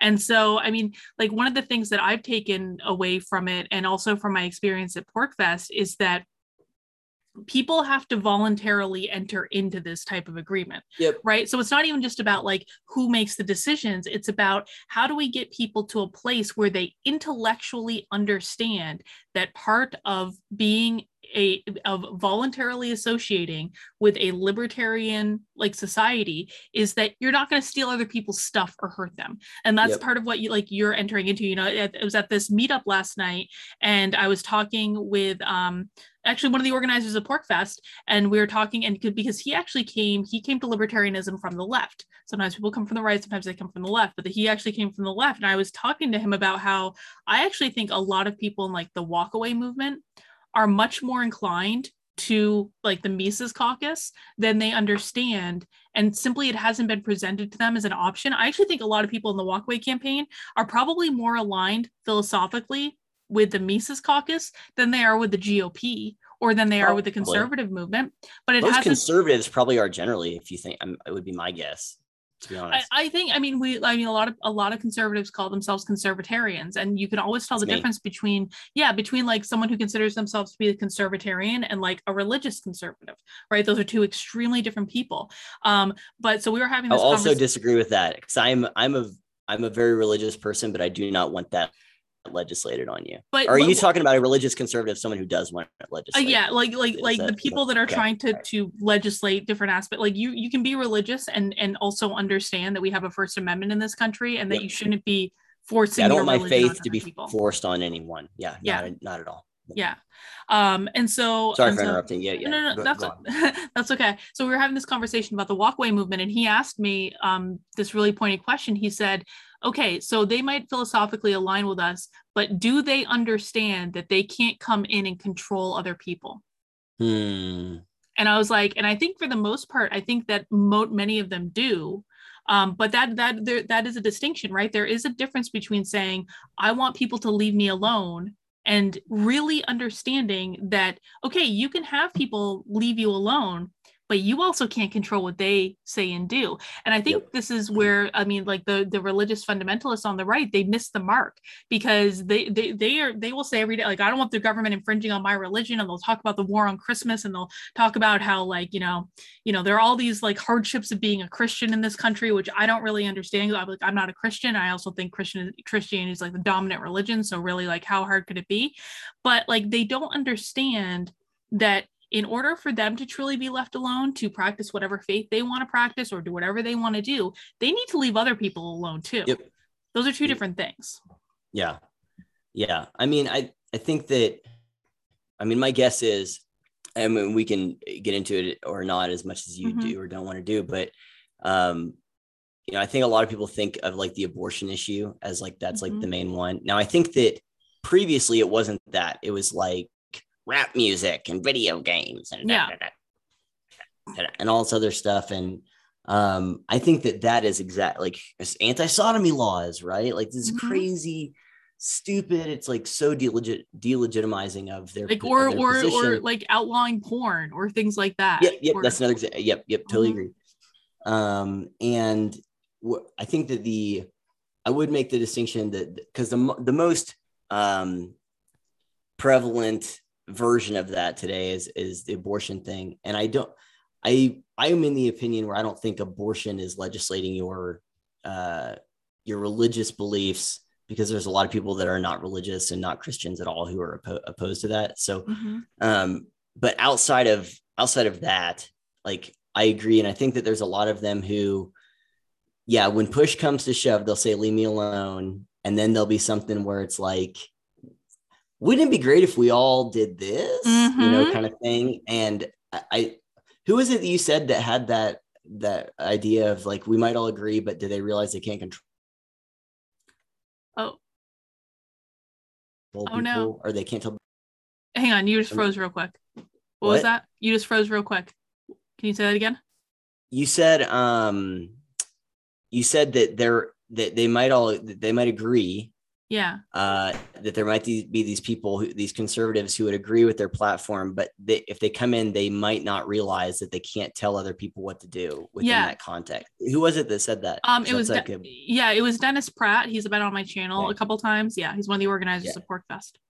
Yeah, I think that's a really brilliant distinction, and something that makes a lot of sense, because, and by the way, that speaks to that notion that power, then the dominant position on things, is the one that is often what gets rewarded, and that gets disseminated out even through the right, where it's like, well, we should tell, like the fact that any conservatives are on board with this infrastructure bill. You know, I'm going back through, so Thomas Sowell has this book on the housing boom and bust in 2008, which is a fantastic book. It's a short read.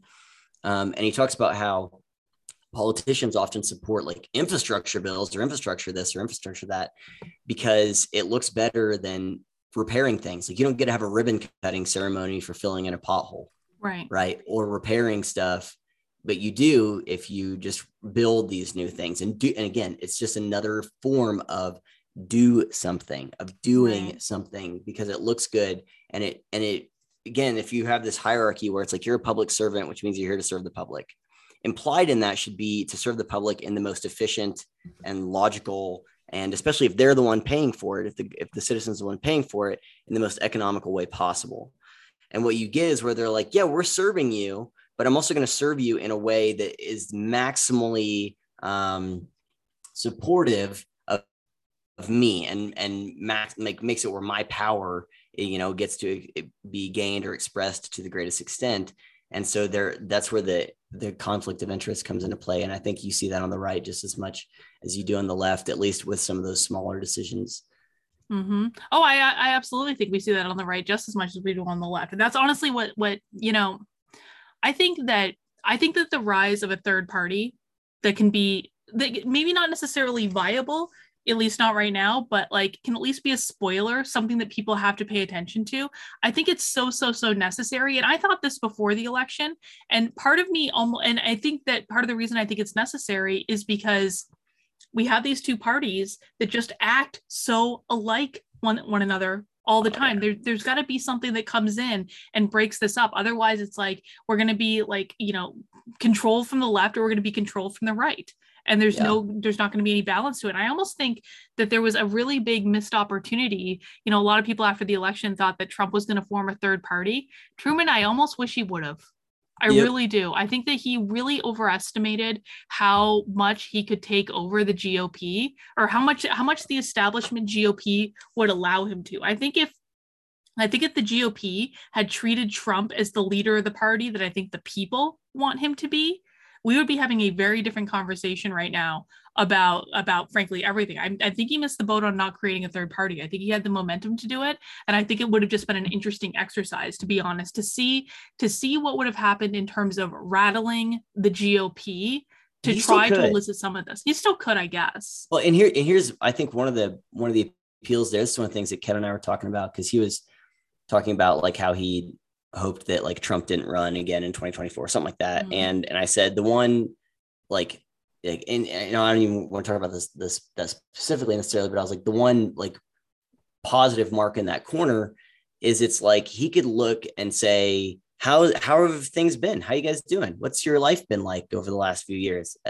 Compared to whenever I was in, like, remove everything that CNN said about me every day in my tweets. Like, how was your life that bad compared to how it is now? Like, get out of here. And I think that type of appeal is, and especially as this, administration continues to spiral, is going to be increasingly appealing to the left. Because I mean, we've talked about this before, like the overlap between like BLM and Proud Boys type stuff, where it's like that populism, that there can be a big tent thing that has nothing to do with the GOP. Yeah. Wouldn't it be incredible if Trump actually so I have mixed feelings about whether or not I want him to run in 2024, even though like I will admit that I think that it would create a shit show circus that would be really entertaining for a couple of years. It'd be amazing. It'd be amazing. It would be amazing. But like, wouldn't it be incredible if Trump literally just did like a very bare bones commercial where he said he didn't talk in like the Trump voice or whatever. Like he was just like a normal person, and he kind of said like, you like, how was your life now compared to what it was? How's things going, guys? Doing pretty good. How are gas prices? Yeah. How's the Middle East going? How's inflation? Yeah. How's inflation? How's the Middle East going? Yeah. How is that? Yeah. How's COVID? Are those vaccines working all right? Like, what do you think? And he just asked those questions, and that was all. No sales pitch, just like, how are things? Let's have a talk. I mean, that was the question. I think was it Reagan that asked that question? Is your life better or worse than it was 4 years ago? Yeah. And that was the thing.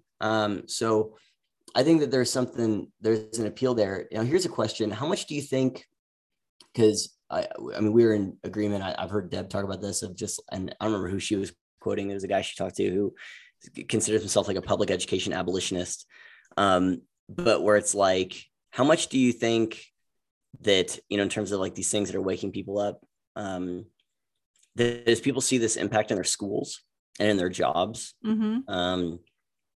that's going to be a thing that increasingly, because I mean, we talked about this before in terms of impact of this stuff on the 2022 midterms, but like, do you see those as opportunities for the Libertarian like party, or even just Libertarian perspective, to try and bring people over to like, the police aren't enforcing laws. A lot of the places, the laws that they are enforcing are totalitarian.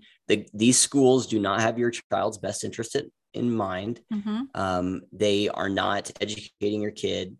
Like, do you see that there's like at least some opportunity, some fertile ground for that to gain at least some kind of momentum, or just the idea of, like you said, questioning, gaining some steam going into these midterms? I do, but I think the reality is that like there's not going to be a big difference until the Mises Caucus takes over the Libertarian Party, which I do believe will happen at the National Convention in 2022.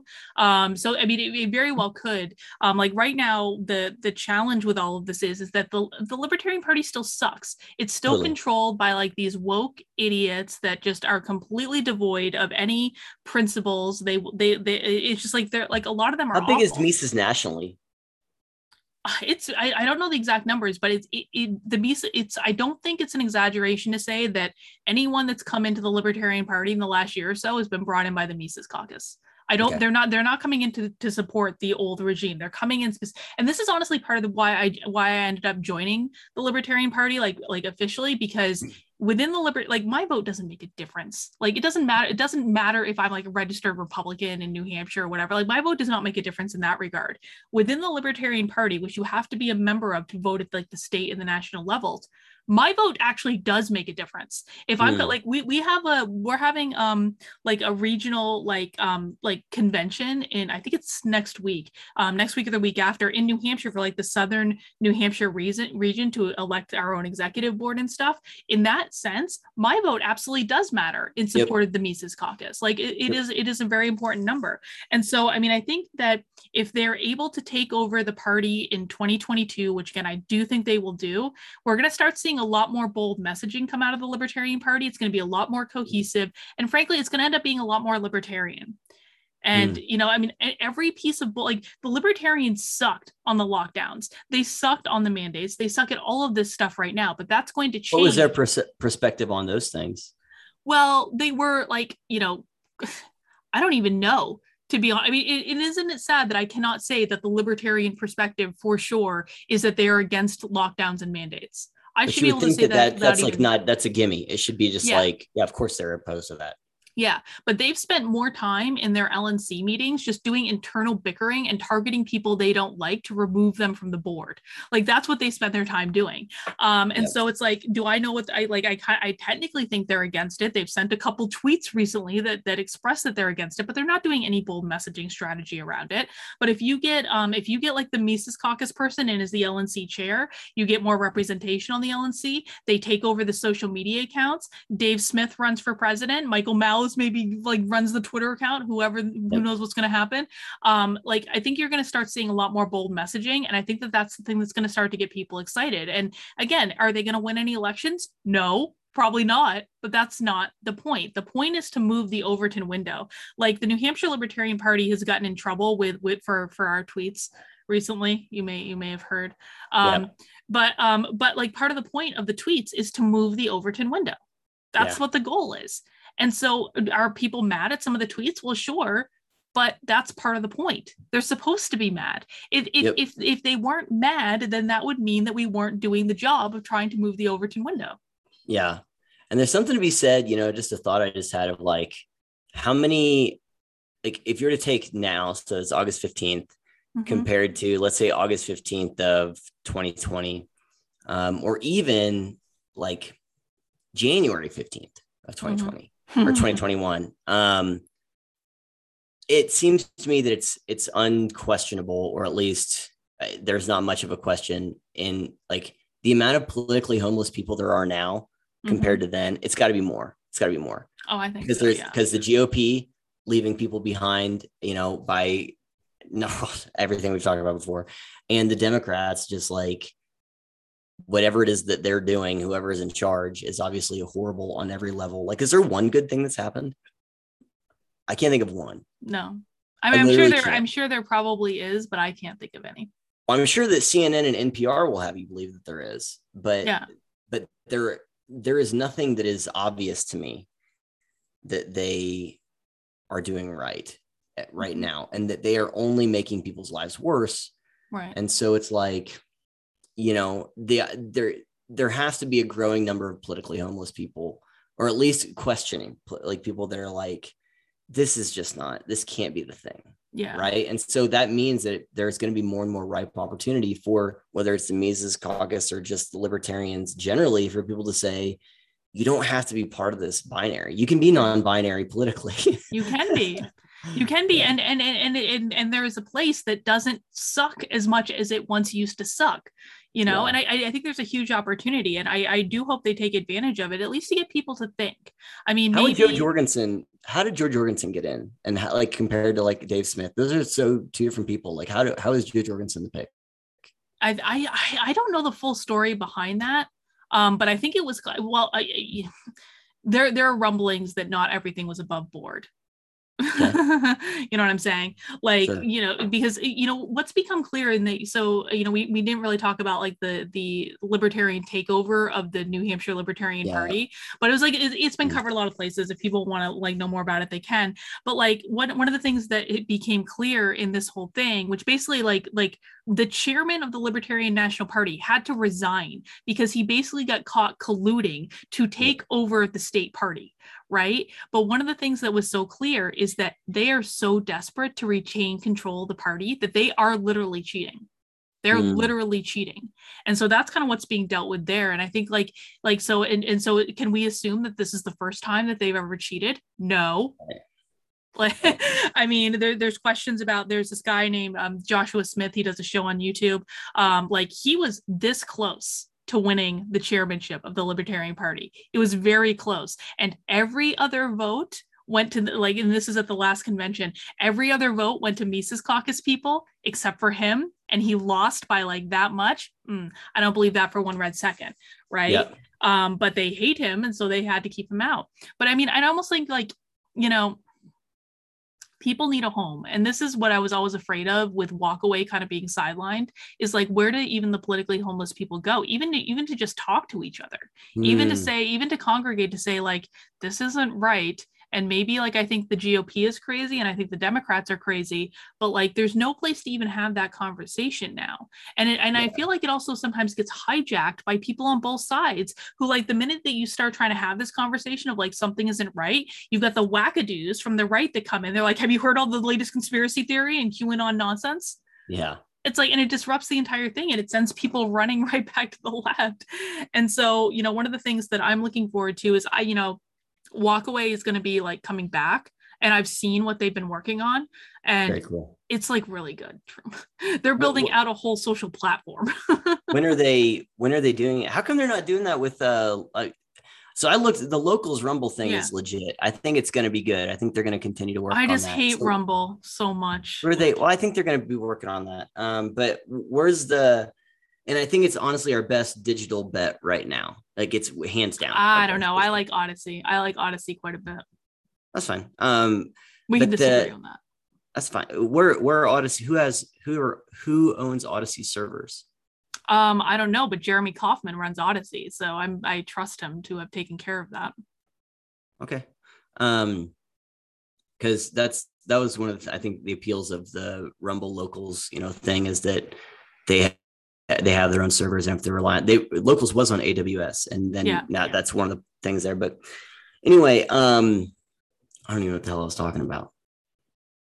They're Walkaway. So what are they? When is that stuff going to get started? So it has to. So they've been working this entire time that Brandon has kind of been sidelined, and they're hopeful that they're going to have more information about when Brandon's case will conclude on August 26th. That's the next important date that we need to watch. August 26th. It may not be done by then, but they're pretty hopeful that it will be pretty much done. Is there a place to follow his case and just the details of it? Yeah. So you can go. Like, the best thing to do is just go to his website, brandonstruck.com, and sign up for his email list, because they send out updates and things, but he also does live streams every now and again, so he'll provide information that way. But that's the one they should be looking for. And Walkaway can't do anything until that is done, and then the minute that that's done, like they're going, and there's going to be 11 days from now. That's like, you said 26, right? So it could legitimately be pretty soon, unless they screw around again, because they've already gotten the government's already gotten 2 extensions. So we'll cross our fingers, but they're ready to go. I mean, I've seen what they're building. I've seen bits and pieces of it. I haven't seen the whole thing, but I know that they're building out a social platform for people that is uncancelable. They rebuilt all their payment. They rebuilt payment processors. So that's going to be uncancelable. They have built out an entire advocacy network. They're building out a PAC that they're calling the People's PAC, where people are going to get to vote on the issues that they support, and then they're supporting candidates that align with their values, and places are welcome to give them money, but they're not going to have influences over the issues that they support or who they support. It's going to be completely values oriented, based on the votes of individuals, and they're going to give people ways to advocate for those, like on the state and national. It's really impressive what they've done, and I think that I'm hopeful that, like, the social network that they're building out, because I think it's going to look exactly like Facebook, essentially, because that's just like what Brandon likes. But like, I think it's going to give people a place to congregate again, at least that are leaving the left. And I don't know, that's the thing that worries me the most, is I don't think people have, like, where do you even meet people who are politically homeless? There's no politically homeless like camp or like commune or anything like that. I mean, I think that's probably why I gravitated to the libertarians, because I was like, where do I even meet people that don't buy into this like 2-party paradigm? Oh, the libertarians. And I happen to live in New Hampshire, and they're right over there, and they're having a meetup. You know, there have to be ways, at least politically. I mean, I know that they're like, like that's been Bridget Fettis's thing for a long time of just like, she says, I run the politically homeless shelter.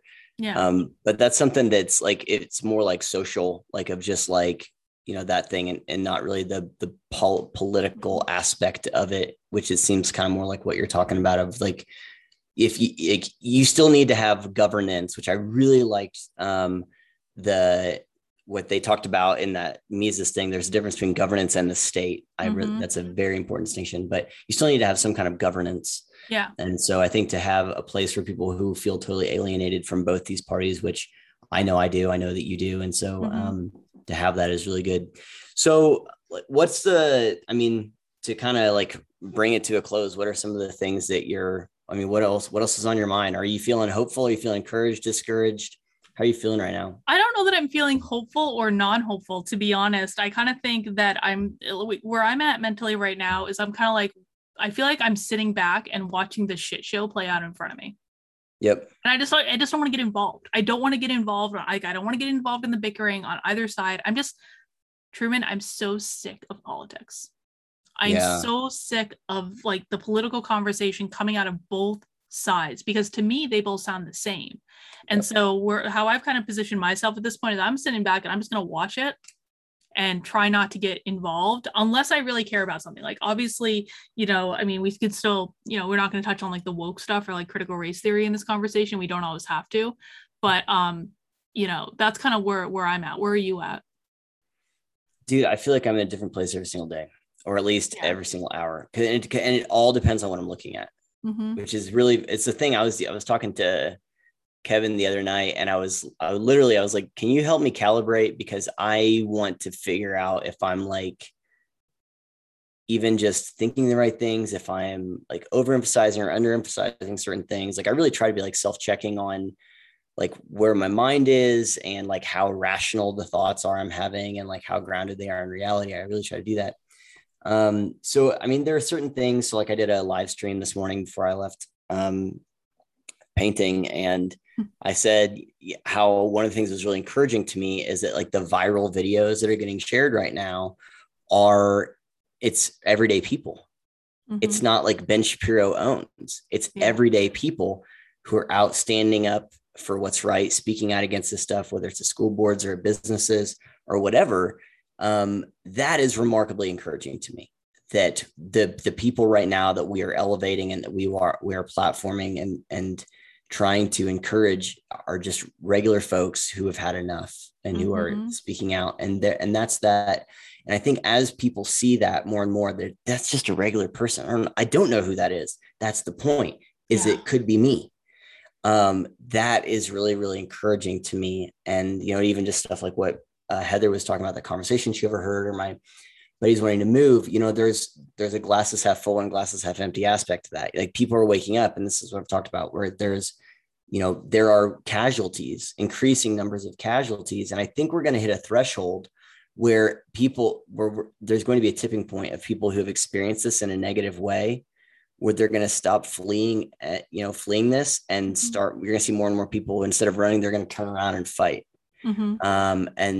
And so I think that is kind of where I'm at in terms of the good stuff. And the question ultimately is it going to be, are we going to hit that threshold in time to stop it? Where's the momentum?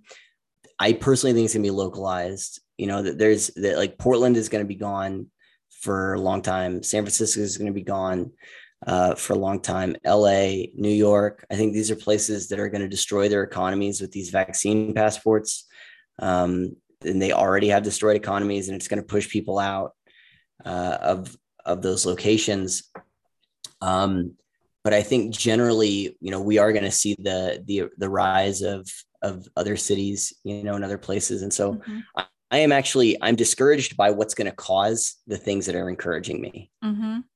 You know what I mean? So I'm discouraged by the authoritarianism. I'm incredibly discouraged by pregnant women or women generally who are getting forced to get these vaccines that are, causing serious issues to their reproductive systems.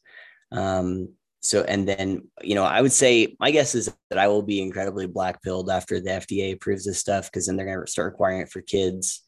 And so that's going to be a thing. And that'll be a big litmus test for me for how compromised the whole thing is if they actually, because I know that there's a lot of people in these places that are going, that they're terrified to speak out. They're terrified to oppose this stuff, but they know that it's the right thing to do. And so I think they're trying to throw sand in the gears as much as they can. But anyway, my point is that there are things that are incredibly terrifying to me, but those things I'm seeing a really encouraging response by people that are speaking out and fighting back. And so whether they're migrating to a libertarian thing or they're only looking at that specific instance where they're like, I'm not here to talk about healthcare. You're doing this thing at my job and this is wrong and I'm not going to comply. Or you're doing this thing at the school with my kid and I'm not going to comply. And you know what I mean? And so like, it doesn't have to be this big all encompassing thing. It just has to be people generally pushing back against this prevailing, orthodoxy. And so like, honestly, like, yeah, I'm both, you know what I mean? Does that make sense? Yeah. Like the discouraging, like there's another, so the discouraging thing could be creating a discouraging response. Like if no one was fighting back, I would be like, we're screwed. This is done. We are absolutely done. But the discouraging stuff is creating an encouraging, kind of reaction to me. So, and I like that better than the alternative. Sorry. Anyway. Yeah. That's kind of where I'm at. No, I agree. And I also think, it's important to say as we kind of wrap this up that I don't care where people land politically. I don't care. I just care that they are awake and that they're seeing reality as it is. And then we can have disagreements within that, but we have to start from a place of like, we have to see reality as it is. First principles. Yeah. And if we can get to that place, that is good enough for me for right now. But we got to wrap up because I got to go. Fair enough. Okay. So thank you everyone for watching. That was a fun, lighthearted. That was good. That felt better, didn't it? Yeah, that was good. So Karlyn, where can people find you and find your stuff and support you? And then the things that you just talked about here, where would you direct people to? They can find me on YouTube under my name, Karlyn Borisenko. They can find me on Locals, kb.locals.com. And like I'm on most social media places, but those are the two biggies that they can find me at. Where can they find you, Truman?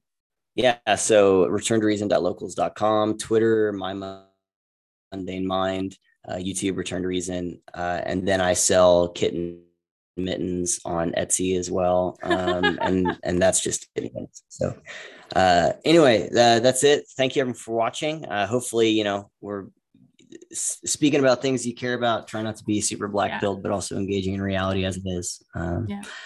And so, Truman, all right, until next time. Wait. I want to point this out. So people are watching this on YouTube or Locals. Make sure you subscribe to us on Apple Podcasts because we are posting there as well. And Truman, we have a perfect 5-star review on Apple Podcast. For now, that's so if you enjoy this, go give us a 5-star review. Our rating. Nice. I don't know anything about Apple Podcasts, so that sounds like it's a good thing. So yes, please do that, guys. All right.